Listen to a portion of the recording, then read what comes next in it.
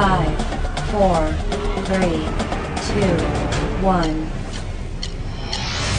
Welcome to Out of Left Field with Bart Gregory and Charlie Winfield.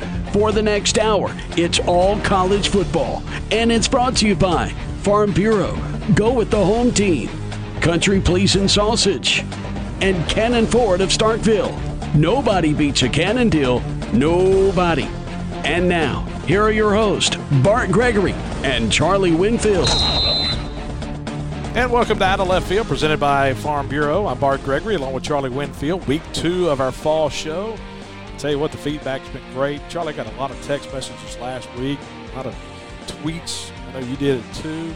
Kind of a surprise. We really didn't push everything out and say, hey, we'll make this big announcement, we're coming back, or anything like that. We just wanted to surprise all you guys. And so it was a lot of fun back for week 2, and it is game week. And Charlie, if you'd have asked me 4 months ago, I didn't know if we'd get here. I didn't think we would, to be honest, and I don't think the Big Ten thought we would either. They tried to jump out there and just go ahead and cancel the whole season, get everybody to follow. But in the SEC, it's really easy, isn't it, for us to complain about the commissioner's office when we see bad officiating or things of that nature. But you know what? I think the SEC office, the athletic directors, the presidents, they got it right because they didn't rush to a judgment. They said, let's see. And they let it play out, and because of that, we're about to have college football. Mike Leach had his first press conference as far as a game week this past Monday. The depth chart was thrown out there. First time we've seen the depth chart. I kind of feel like the guys in the movie Major League. You know, who are these guys? Who are these guys? Who are these guys? Especially on the defensive side, simply because, you know, you've had so many guys that left the program who graduated last year, may have left for the NFL draft, may have opted out, may have transferred. And so what that does is it creates opportunities in a vacuum for some guys that you haven't seen before. LSU's got the same problems. We have that issue as well, where you see some guys' names there that really jump out at you, and it's going to be a trial by fire for a lot of these guys. It's been really interesting. As I've looked at LSU's depth chart, look at their roster, you start to think, man, we've got an opening here. We have a chance to beat these guys. They have no experience. They have a bunch of guys starting we've never heard of. And then you look at our depth chart and say, wow, we have no experience. We've got a bunch of guys I've never heard of. And, you know, I think there's kind of two things that go into that. One is it's natural. Look, guys get older, they graduate, they leave. That's just part of college football. And some of those guys you were excited about signing a couple of years ago, they have to wait their turn, but their turn does come. The other thing that really strikes me, Bart, is that a new coaching staff brings a fresh look. I've always said that one of the number one rules of coaching is to understand that when you look at players, and I believe this is true all the way down to 8-year-old coach pitch baseball, you have to bring a fresh perspective every day. You have to reevaluate every day, and you have to be willing to let kids get better, not just in their own performance, but in the way you perceive it. You have to reevaluate. You can tell from this depth chart that there's some guys who got a fresh look. There's some names on here that wouldn't be if we hadn't made changes. All right, so we have some question marks, and I've got a couple questions here that come from listeners, okay? And if you've got questions you got that you want to ask us next week, tweet us at Bart and Charlie or email us at leftfieldshow@gmail.com. Even if you want to put an audio file in there, we may even put you on the show asking the question. But here's something that Jason Riles was asking, okay? Do you have more question marks about the offensive line or what goes on in the secondary? Yes.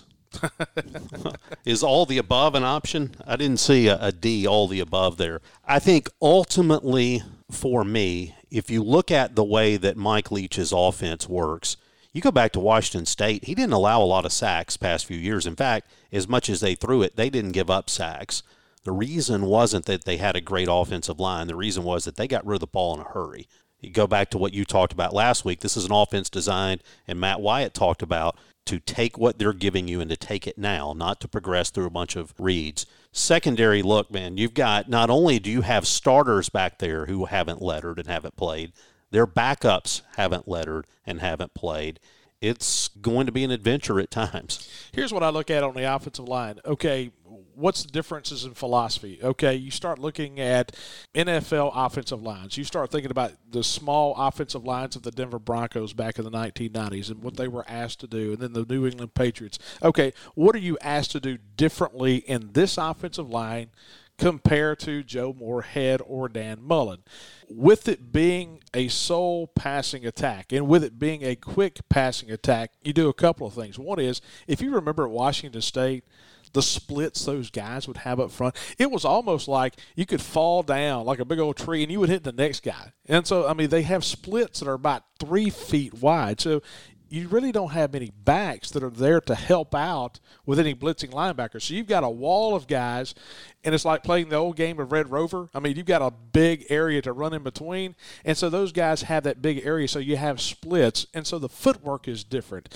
The whole key is going to be how quick can KJ Costello get the ball away, because you heard Matt Wyatt talk last week. Teams are going to bring heat. And you would expect Ed Ogeron in this first week to say, you know what, we're going to see if this is going to work in the SEC. We're going to see if we can send 7 guys and how quick we can get to Costello. Now, that's the whole thing about KJ Costello, is how quick can he get it out, because these offensive linemen are going to have these massive splits at the line of scrimmage. And that's what's interesting to me. Of course, one of the first real passing attacks that I ever remember seeing was watching Mississippi Valley State play in the mid-1980s. Willie Totten. And they had a coach, Archie the Gunslinger Cooley. And I used to laugh because Valley'd score 80 points a game, throwing it to Jerry Rice. And same kind of philosophy. They'd run it about 10 times a game, but the guy'd have 12 yards a carry. And I remember they asked Archie Cooley, said, is your offensive line any good? He said, no, but it takes a while to run around them. And the idea was you basically just create a big wall and force everybody around. That's what's interesting when you look at this offensive line concept for Mississippi State, is it's not a matter of just getting all in there tight and forcing everything to the outside. You've got to be athletic, and you've got to be really talented in the middle to guard what are going to be some pretty big gaps. At the wide receiver position, Tyrell Shavers, the transfer from Alabama, listed at number 1 at that Z receiver ahead of Osiris Mitchell. Was that a surprise to you? Here's the thing we've got on the outside, and we talked about it a little bit last week. We have some size at that outside receiver position. I go back to what Mike Leach has said now a few times. Steve Spurrier Jr. has said it. We're looking for guys who are consistently good, not guys who are occasionally great. And I think that's the challenge for Osiris Mitchell, a guy who can make some really nice plays, but has to do a little better in making the routine play sometimes. The other names that kind of jump out at you, receiver, we've been hearing a lot about Javonte Payton. You feel like that may be the guy who has a chance to kind of work the middle of the field and have a big year. Listener Carey asked this question. KJ Costello comes from a completely different offense at Stanford. How does that fit into the air raid offense of Mike Leach? And I think that's a good question, because at Stanford, you were primarily under center, 5-step drops. You threw the football a lot. This is different. This is out of the shotgun, quick hitters. Now, the thing about KJ Costello, he came out on Tuesday and said, hey, things kind of clicked for me today at practice. And you kind of wondered, a senior, when things would click for him, because the key is going to be getting the ball out in a hurry. You can't get sacked if you don't have the ball. And at Stanford, they may wait for the second and third option. He's looking for the first option in this offense. If there is one concern about KJ Costello, it is exactly that, in my view, getting rid of the football in a hurry. He was in a system that did not place a premium on getting out of the hands. They would go through those progressions. Look, you've got an experienced guy, you've got a talented guy, you've got a good quarterback, but he's going to have to make an adjustment. It's going to be a little bit different. You feel like he's a guy that can do it, but he's going to have to. Okay, let's jump back to the defensive side. Tyrus Wheat, junior college transfer, being brought in first year, trying to take that spot at that strong linebacker position. You know what you got in Errol Thompson. That's the positive. You have a leader on the defensive side. And Ed Ogeron said earlier this week, he said, we had to scout 3 different teams. One, Washington State offense. We had to scout San Diego State defense. And then we had to scout Mississippi State for personnel purposes. So you wonder with Tyrus Wheat, Aaron Brule, Errol Thompson, how they're going to fit in this 3-3-5 attack from Zach Arnett. Yeah, and you start to look at the defense, too, and you wonder, what are the certainties? I think if you were to look at the defensive line, I think Marquise Spencer is kind of a certainty. You know you're going to get a good player at defensive tackle. You're going to get good play out of Marquise Spencer. At the linebacker spot, you feel good about what you're going to get from Errol Thompson. And I'd say on the backside, Marcus Murphy, he only played 4 or 5 games last year, but when he played, he was really, really good. He was an absolute difference maker. So you feel pretty good about what you have there. You start to work through the depth chart in other places, though, and you've got a little more concern. Look, you've got a guy in London Kraft who's starting at strong safety, who's a junior who hasn't played. You've got Dylan Lawrence backing him up, a redshirt freshman. Asias Ferge is going to start at a cornerback, a sophomore who hasn't really played that much. So it's going to be really interesting. And by the way, you take Ferge, who hasn't played much, you back him up with a true freshman in Emmanuel Forbes. Injuries, something Mississippi State just can't afford defensively. And I think we'll talk about that later in the show, about things that could make this season go well, things that could knock it off the tracks a little bit later in the show. When we come back, we'll talk to Ross Delleger of Sports Illustrated. Ross is a Mississippi State guy, grew up on the coast, came to Mississippi State. I've known Ross a long time. Spent some time in Baton Rouge as the beat writer for LSU with the Advocate in Baton Rouge, and now a national writer with SI. We'll talk with him about what's going on around college football. And, of course, we're brought to you by our good friends at Farm Bureau. Farm Bureau, go with a home team. Hey, nothing beats the app, this app that you can get. And if you have a claim to make, if you need to pay a bill, if you need to do anything with your insurance, the app is great. Go with a home team. They've got agents in every community in the state of Mississippi. And so Farm Bureau, once again, presenting Out of Left Field, presented by Farm Bureau.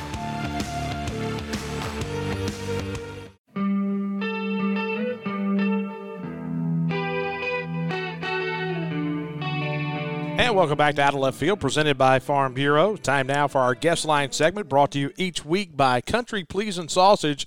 So our Country Pleasin' guest line, get you some of that jalapeno cheddar. I tell you what, I made some of those kolaches. I don't know what you call them. I mean, you put those big pigs in a blanket. You know what I'm talking about, Charlie? You know, it's you put the sausage in the middle and you do the roll around the outside. You get them at Shipley's. I made some at the house with some jalapeno cheddar. Those things were unbelievable. But, hey, it's tailgate time with football season going on, so this is the perfect time to go get you some Country Pleasin' Sausage. You can get it at Kroger, Vowels, or, hey, listen, if you're listening to this out of state and you're saying, hey, I don't have Country Pleasin', I can't find it here, go to their website, countrypleasin.com. They'll ship it to you. And so, man, they've got the andouille, the pineapple pork, so many great things. It's a great product, and it's a must-have in a Gregory and Winfield household when we get set to grill. So Country Pleasin' Sausage, bringing you our guest line segment. And so let's go to the phones. Ross Delleger with Sports Illustrated joins us. Ross, I have to say, you're probably the most prominent Mississippi State graduate working at Sports Illustrated right now. Wouldn't you say that? I guess so. Yeah, I don't think there are many of us former Bulldogs at SI. Well, we've got a couple things we want you to pass along to Pat Forty, but we'll save that for another show. Okay, hey, listen, you've been on top of this for months now. You've seen how the landscape of college football has really changed in the last 6 months. From behind-the-scenes conversations that you have, and I know there are a lot of off-topic and off-the-record conversations that you have with administrators and ADs, are you surprised we've reached this point that we're playing football and the SEC is going to play football this weekend? A little bit. It's been such a roller coaster of a summer and spring, for that matter. We kept going back and forth. Will we play? Won't we play? When will we play? How much will we play? I've been thinking, for a while that we'll start a season. I think the hardest part is going to be finishing the season, and we're seeing why. I think we're up to around 20 games, 18 to 20 games that have been, this is just since late August, that have been postponed or canceled or moved. And that's going to continue. We're going to see that throughout the season. So completing a season with all the teams that have started the season is going to be the more difficult, I think, task, just because of the outbreaks and as we're seeing, like I said, we're getting close to 24 games that have been moved around, so it's tough to see us completing a season with all the teams that started it and all the teams having the same amount of games, playing the same amount of games. So it's going to be a weird year, but they're certainly determined to do it, and we've seen testing advancements that are hopefully going to get us closer to making the possibility of completing a season more likely. Ross, one of the discussions being had around the country as we started the season was how things would look different. Obviously, there are issues related to COVID that make it look different, number of people on the sidelines and things like that. But there was also been a lot of discussions about how things would be different between the lines, this idea that teams wouldn't be as fundamentally sound, they wouldn't tackle as well, that teams that rely on execution and, precise type offenses like your option offenses would have difficulty. What have you been seeing through these first games in terms of between the lines of how football looks and kind of measured against what you expected to see? We are seeing that the pandemic and the shutdown has, in a way, leveled the playing field. You're seeing group of 5 teams not just stay competitive with Power 5 squads in teams that are 2-3 touchdown favorites, but you're seeing them beat them. You saw the Sun Belt on the first full weekend have an incredible run of wins against the Big 12, for instance. And so I think not having spring practice, having kind of a lesser degree summer workout, having fall camp interrupted in and out because of outbreaks and such, you're seeing that there is more, the gap between these teams it seems to be smaller and smaller. And again, it's just because of all that, because of the lack of a spring and all the interruptions and all these whole positions and quarantine, and so it allows these group of 5 teams to have a little edge up, but in a way, because these major conference programs are not real smooth right now, and of course most conferences are playing conference only like the SEC, so we won't be able to see a lot of that, but maybe we'll be able to see teams in the SEC maybe pick toward the bottom half, compete with those upper tier teams, because again, it's the same kind of theme. Those upper tier teams have got a lot of interruption and such, and it just kind of has leveled the playing field. That's what's stuck out to me so far. And then a situation what happened with BYU and Navy, which is a game I attended in Annapolis, and we saw what happens when a team decides to be really cautious and not have much contact in preseason camp, which Navy did, and they looked just atrocious against BYU, and got beat by 52 points. The next week they started hitting, and then they upset Tulane. So it's been pretty incredible to watch. But overall, I do think we've seen a level of the playing field because of all this. Talking with Ross Delleger of Sports Illustrated. And Ross, you mentioned just a moment ago those greater 5 teams beating Power 5s, and a lot of that occurring in the Big 12. And the Big 12, a couple of months ago, was pretty much the leverage point in all of Power 5 football. When you look at the Big 12 staying with the SEC and the ACC, because it gave that appearance of being a pact. Looking back at that point and seeing how the Big Ten came out and said, hey, we're not going to play football this year, and then the Pac-12 follows suit, and it was almost like the Big 12 is going to be the determining factor, because the ACC and the SEC right now want to soldier forward for a 2020 fall football season. And now the Big Ten has come back and saying, hey, we're going to start the last week of October. Where do you feel everything kind of came back into the fold with the Big Ten? Was it the advances in medicine, or was it the guys getting together and saying, hey, let me tell you something. We're getting killed in recruiting, and we're going to get left behind a little bit if we don't jump in the rat race, because right now they haven't had the major issues that they thought they were possibly going to have? I think it was a little bit of everything, but probably more than anything, it was what I like to call FOMO, fear of missing out. And I think during the first full Saturday, one coincidental that all these rumblings with the Big Ten began the week after the first full Saturday of college football. Everybody in the Big Ten sitting home and seeing football being played, and despite a lot of the outbreaks and the interruptions and such, we still have football being played, and I think everybody watched that in the Big Ten territory and said, "Why aren't we playing?" And then you couple that with the testing advancements, the rapid, cheaper testing that's emerging, and then you couple that with the political pressure of the president getting involved, and all of a sudden you got a situation that you got to rectify, and it's almost like a domino effect when the Big Ten does something, then hey, here comes the Pac-12, and then all of a sudden, West Coast governors who had previously said basically no football and had put in rules preventing even football practice and normal football practice said, "Oh no, we don't have any rules. What are you talking about?" So this whole issue, it's become obviously politicized and regionalized. But to get back to your question, I think it really boiled down to, why are these guys playing and we can't play? And you couple that with the other things I mentioned, and here we are where we have the Big Ten, and then because of the domino effect, we have all other conferences, honestly, probably going to be playing football by early November. Go back to the bowl game. Mississippi State loses. They make the decision to change their head coach, and John Cohen goes down to Key West and finds Mike Leach, so brings the Pirate to Starkville. Obviously, a lot of discussion about that locally. Nationally, as you're talking to people, what is the conversation about Mike Leach, his impact at Mississippi State, and whether people think that passing game can be successful in the SEC? Well, it's funny.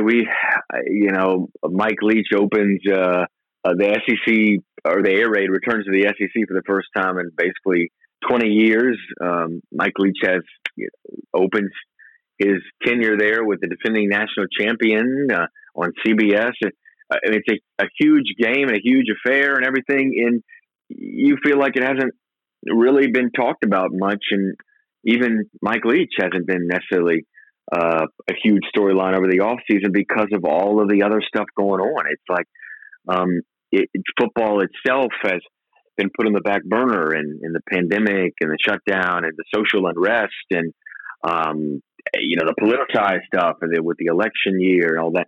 It's been players opting in and opting out, and conferences opting in and opting out. That all of it's kind of been buried, but it's on a normal year we'd probably be writing a ton about it and making a huge deal out of this, because it in college football it is a big deal. With that said, I think everybody understands nationally that it's going to maybe be a little bit before Mike has the Bulldogs, roaring there with the air raid. It might take a little bit to get to the point of that we're used to with Mike Leach, 50 points a game and 7, 8, 9 wins a season. That seems to be kind of the norm with him, but it might take a little bit, just because with that system. And I visited that staff back in March, right before the pandemic, and they're pretty clear. They're going to need they're going to need to recruit some different type of tools for the offense that they operate. And it'll be interesting, because I think this year what's going to help them, I'm sure, is having Costello, getting him from Stanford. That feels like it's going to help tremendously and expedite this whole process, because he is that guy that can stand back in the pocket and really sling it. So that's certainly going to help. But Saturday's game should be really interesting, because LSU lost so much. They are talented. They lost so much. They're going to be operating under a brand new defense with Bo Pelini running things. They changed from a 3-4 to a 4-3 basically, and they'll be opening up, making it the debut of this new defense against one of the best offensive minds in college football. Talking with Ross Delleger of Sports Illustrated. And Ross, you spent some time down in Baton Rouge with the Advocate, and I know you have a lot of contacts and people you still talk to down in LSU territory. And so coming into this season, Charlie and I talked about it last week, sometimes one of the hardest things to do is to be able to play after success. You win a national championship. LSU had a season for the ages last year. Everything just fell into place. You had Joe Burrow, who made just an unbelievable mark in his senior season down in Baton Rouge. And so now trying to come back from that. You talked about the new defensive coordinator. You've got M's finger back as the offensive coordinator, but Scott Linehan comes in with that passing game coordinator that Joe Brady left. And so you have so many new pieces for LSU. Is there a chance of any kind of emotional letdown? If you're going to play LSU, this is a game you want to play them. Am I right? Sure. Yeah. Right. I mean, anytime you can get, there's just so much new. And again, we talked about it earlier, but didn't have spring practice or only had like 2 spring practices. Summer workouts and fall camp were interrupted by virus stuff and all that. So you're putting in so much new at LSU with new faces that, yeah, you'd want to catch them early. And this is as early as you could catch them. So it does, in that regard, it does set up. I will say, though, the way that Ed Orgeron has recruited in Baton Rouge, they just, replaced the 5-star with the 5-star. But it's experience level that has really changed. And you have all these new faces. I mean, I've been writing so much this summer about other things, not football, that I'm just trying to catch up this week on stuff. And I'm looking at names on LSU's roster. I don't know who they are. I mean, I've never even heard of them before, and they're supposed to start. So it's, and again, they're really talented, but it's a new system, at least on defense, and so many different inexperienced players. So yeah, if you picked when you would want to play them, this would probably be the time. Ross, we appreciate you, man. All right, guys, no problem. Anytime. Well, thanks, Ross. And that's Ross Delleger with Sports Illustrated on our Country Pleasing Hotline. We'll be right back to talk more on Out of Left Field, presented by Farm Bureau.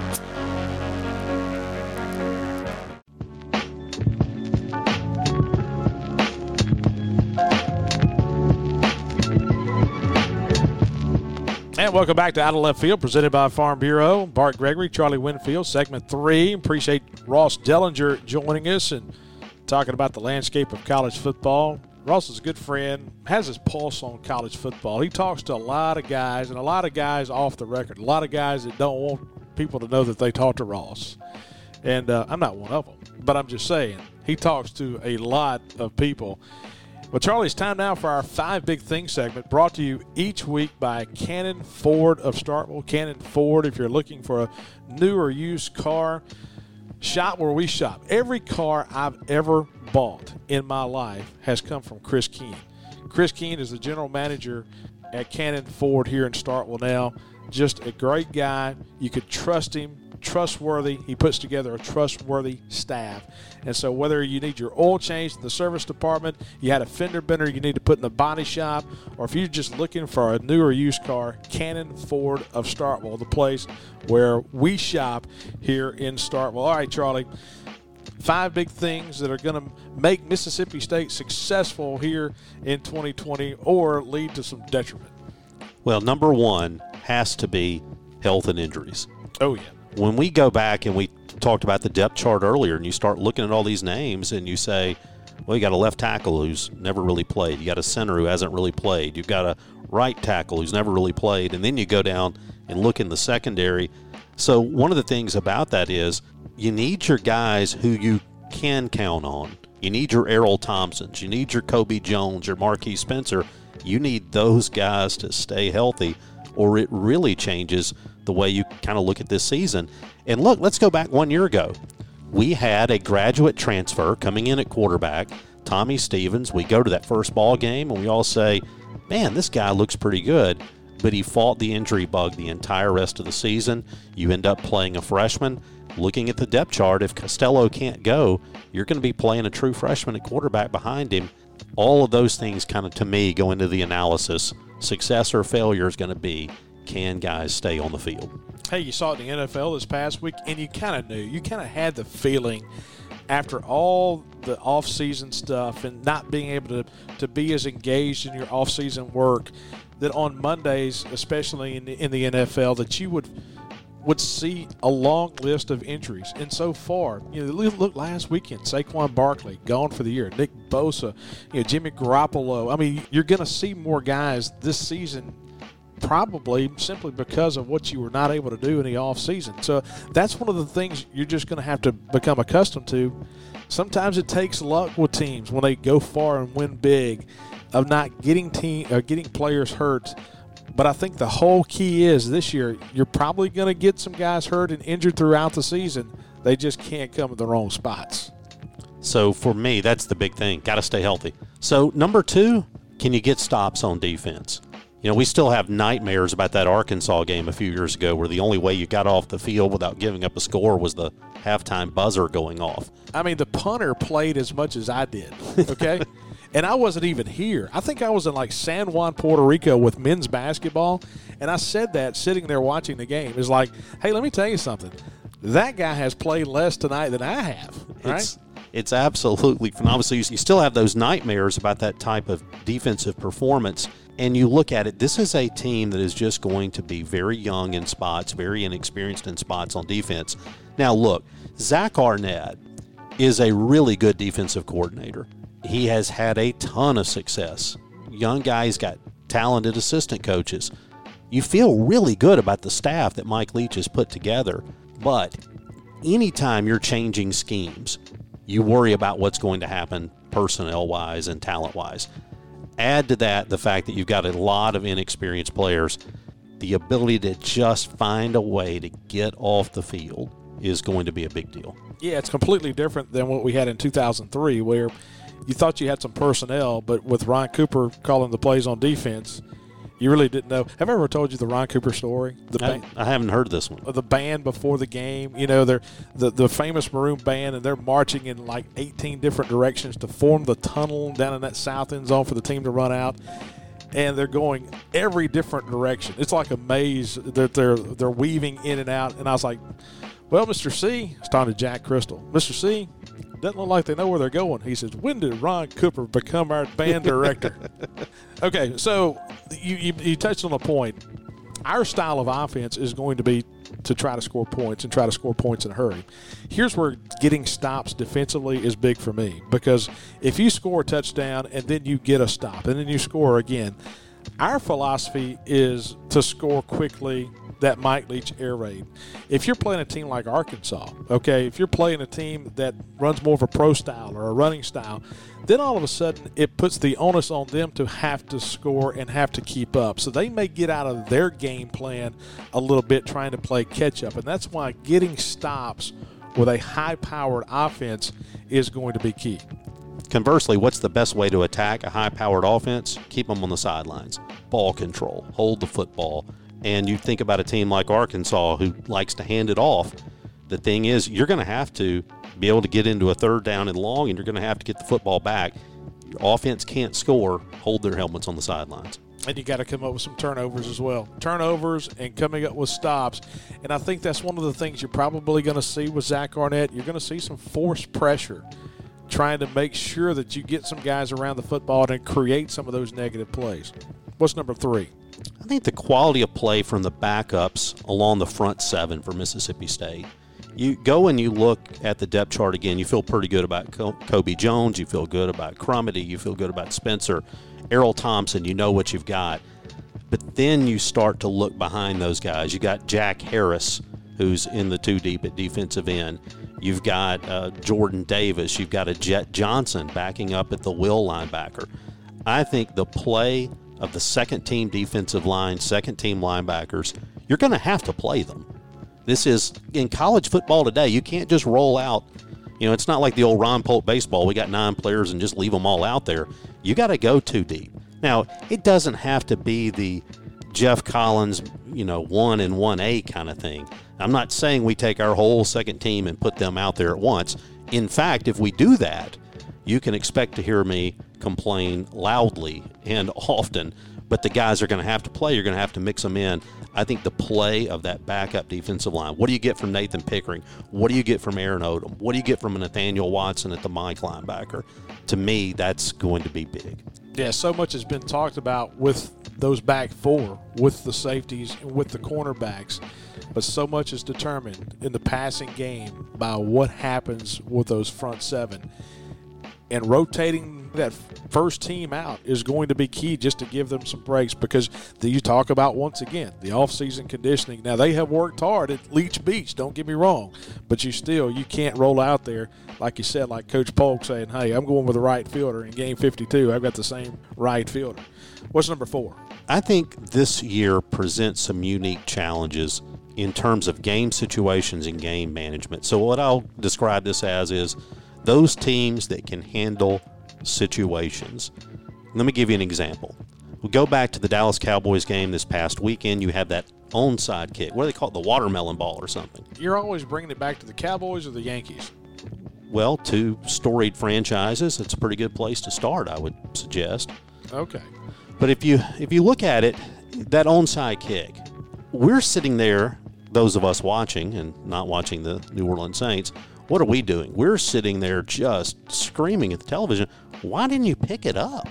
Nobody had the situational awareness for the Atlanta Falcons to just pick up the football. But you go back and you think in the NFL they've had less practice time. They haven't had preseason games. All these things that go away. You wonder in college football, are teams going to be a little bit less situationally aware? Yeah, I think there's going to be some times after games are over that we go back and say, what in the world were we thinking here? Or what in the world was that team thinking there? Simply because everything's a crash course right now. And the positive is about our style of offense, you start thinking about teams in a 2-minute drill. We're in a 2-minute drill at all times, so it really shouldn't affect us a whole lot. But you start thinking about teams spiking the football and just situational things that you're able to go over in practice, but they've been kind of pushed back to the back burner, and a lot of that comes on the special team side as well. So those are the things. That's a good point, Charlie, because there's going to be some situational things at the end of games where you say, what in the world were we thinking? Now, we may be still thinking that, and we do in this college athletics, man. You may be saying that in week 7. But at the end of the day, here early in the season, that may be something to look at. Yeah, I think you're exactly right, too. Special teams is the place that shows up. The guy trying to get up and make a catch that he probably should have taken a fair catch. All those things are going to be interesting to see. And we've seen that early in the season already in some of these other conferences that have already played. What's number 5? Well, this one is probably a little bit obscure, but you got to throw and catch. Yeah. So not obscure at all. It's just, look, this offense has a basic premise. The quarterback, what was Mike Leach's phrase? What's the job of the quarterback? Throw strikes. Throw strikes. Mike Leach, interestingly enough, loves the good baseball analogy, which fits in with our show. But you've got to throw strikes, and guys have to catch the football. I think back to something Sparky Wood said when he was offensive coordinator here. He said, we have to create an environment where when our quarterback drops back to throw, there isn't a collective gasp in the stands that's basically, oh my goodness, we're going to throw it, and just hoping we catch it. Look, this is an offense that depends on doing something that you and I have complained about for years. It depends on Mississippi State receivers catching the football. Wasn't White a quarterback under Sparky Woods? Yeah, now that you mention it. Did we have gasp when White took that 7-step drop? Oh, boy.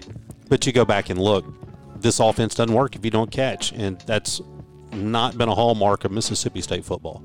All right, Charlie, so that's our 5 big things, 5 big keys for Mississippi State here early in the season of having success. So the Bulldogs kicking it all off on Saturday in Baton Rouge at 2:30. We'll come back with a final word. Of course, these 5 big keys brought to you by our friends at Cannon Ford of Starkville. Cannon Ford. Go down there and tell them that Bart and Charlie sent you. They may give you a discount. They may charge you extra.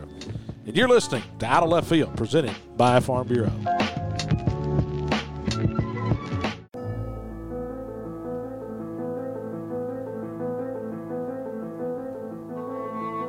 Final segment of Out of Left Field, presented by Farm Bureau. Farm Bureau, go with the home team. They've got agents in every county. And so if you're doing business with Farm Bureau, you know that you have the best customer service known to man. If you're not handling your insurance needs through Farm Bureau. They are the guys to go to. Bart Gregory, Charlie Winfield. Charlie, it's time to look at this week's opponent, the Fighting Tigers of LSU. Ed Ogeron, it seemed like a couple years ago he's on the verge of losing his job. Everybody's wanting to know why in the world they were hiring Ed Ogeron last year, the national champions.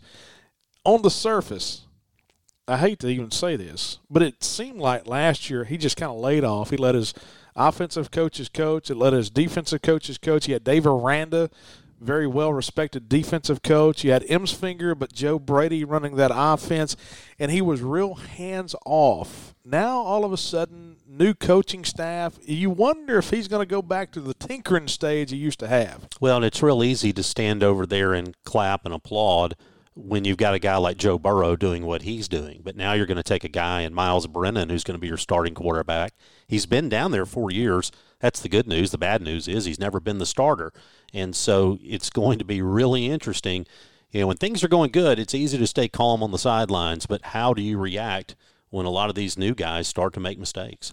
Okay, so let's look at LSU. You look at Clyde Edwards-Helaire. So much has been talked about Joe Burrow, but you lose your running back who was so good last year. You do, and it's going to be a little bit more of a running back by committee approach for LSU this year. You look at Chris Curry. He had that big game in the semifinal game. He was a very talented running back, but you're going to have a different approach. You're not going to have that one guy. You're going to have to spread it around a little bit, and you're going to be running behind an offensive line. We talked about Mississippi State being inexperienced. Same thing for LSU. You look at left tackle, a guy who started 3 games. You've got an offensive line that candidly ought to be a major concern. You've got one starter back, and you've only got 3 guys total who've played much at all on the offensive end.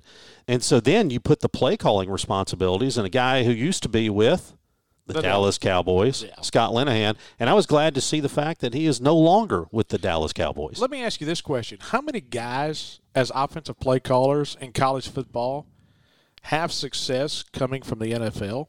Well, it's tough to think of it, isn't it? I mean, seriously, because you think of – I just remember, under Sylvester Croom, and I'm not comparing, Sylvester Croom's offense that was in the 100s every single year to anything else, but it seemed like an NFL offense and the terminology is hard for an 18 to 22-year-old to grasp.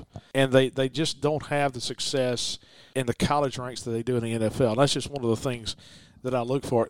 It begs the question, though, when you start talking about that inexperience at the offensive line and you start talking about the inexperience as a starter at quarterback. Jamar Chase was your top wide receiver. He opts out. Did Chase know more than we do? I mean, I'm looking at this as a helicopter now, Charlie. Is this a situation where LSU's is going to kind of revert back to a couple of years ago where they try to run the football more than that all-out passing attack? Well, it could be. I mean, look, that's what Linehan was doing with the Dallas Cowboys, obviously just handing it to Zeke Elliott and not necessarily using the passing game the way they should have. So I think it's going to be really interesting to see what approach they take. If we were to go back before last year, I think you could make the argument that LSU did less with more, that they made the less use of the most talent in the league year in, year out. Last year kind of changes your perception because they were incredible. But so many of the guys who made them incredible are gone, both in terms of coaching and in terms of players. And so now you wonder, what can Scott Linehan do to help you on offense? What can Bo Pelini do to help you on defense? And think about this. This is a team that's changing defensive schemes as well. Bo Pelini bringing his own approach, and he's going to have a lot of inexperience. So let me ask you this question. If you're going to go against an air raid attack, a spread attack, and so you talk about Dave Aranda pretty much a 3-4, Bo Pelini a 4-3, isn't this a style of defense that you want to attack out of a 4-3 instead of a 3-4 simply because you've got more guys that are off the ball or can drop back in pass coverage? Don't you want to face a 4-3 instead of a 3-4? Yeah, I think so. You go back and you look at Dave Aranda's defense. Basically what he did, he just had 3 guys that their goal was to plug up some gaps, take some blockers, and then you had those freak athletes on the backside able to run around and make plays. It's going to be interesting to see what Bo Pelini can do. He has a really good safety back in Jacoby Stevens. He has an outstanding cornerback in Derek Stingley. Both those guys are all SEC in the coaches poll. But if you can't get pressure on the quarterback, if you can't defend at the other spots, having a couple of good ones doesn't help you. Okay, let's talk about the intangibles. Going to Baton Rouge, playing a 2:30 game in the day. They, like Mississippi State, do not have tailgating during the day. It's going to be 20,000 people there. It's going to be completely different for LSU, for their players. Let me ask this question. If you're used to running out of that tunnel and you're used to your home crowd, say at Mississippi State, you're used to 60,000 people with their cowbells, and it's loud and it's intimidating, and you're used to that juice to get you ready for my home field advantage. At LSU, it's that 100,000 that are yelling loud. Does it affect you as a home player of not having the extracurricular activity that you're used to? Is that crazy to say? No, I think it can. Now, the question is, does it help you for good or bad? If you look at Miles Brennan, a guy, look, he goes out and throws a pick or two, and there might have been a whole lot of negative energy in the building that you avoid. So I think it definitely has an impact. It's just a question of which way. By the way, did you see the pro game this weekend where Carson Wentz threw an interception and they booed him through the fake crowd noise? I mean, his own team was booing him in his own stadium. But in any event, so you're going to have, I think, that situation where I think it absolutely has an effect. The question is which way. If I'm a defensive player, the lack of a crowd at LSU is a really big deal. So let me ask you this question. And one of the things that we've seen in the NFL, and you hear NFL guys talk about playing in a sterile environment.